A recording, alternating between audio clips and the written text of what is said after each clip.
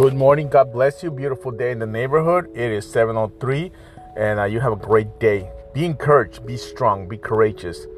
God sends His power through the Holy Spirit. The power of God.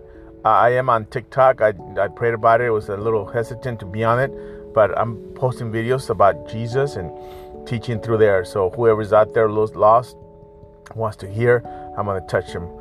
So I know it was supposed to be that good, but I did the study, and it's worth sending out there, touching people's lives. Those are the people that need it. Jesus said He was with the sinners and the publicans. So that's who we got to reach out. God bless you. Have a wonderful day. To encourage you, Romans 15 verse 4, such things were written in the scriptures long ago to teach us.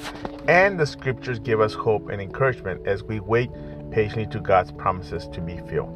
So go find me there, TikTok, and listen to the videos. Like I said, I'm going to be doing a series on the Holy Spirit. This probably try to start today, and you can find it out. So have a great day. Be encouraged. Stay focused. Stay the course. Do not get discouraged. Don't let your past come up and try to define who you are today. That is not who you are.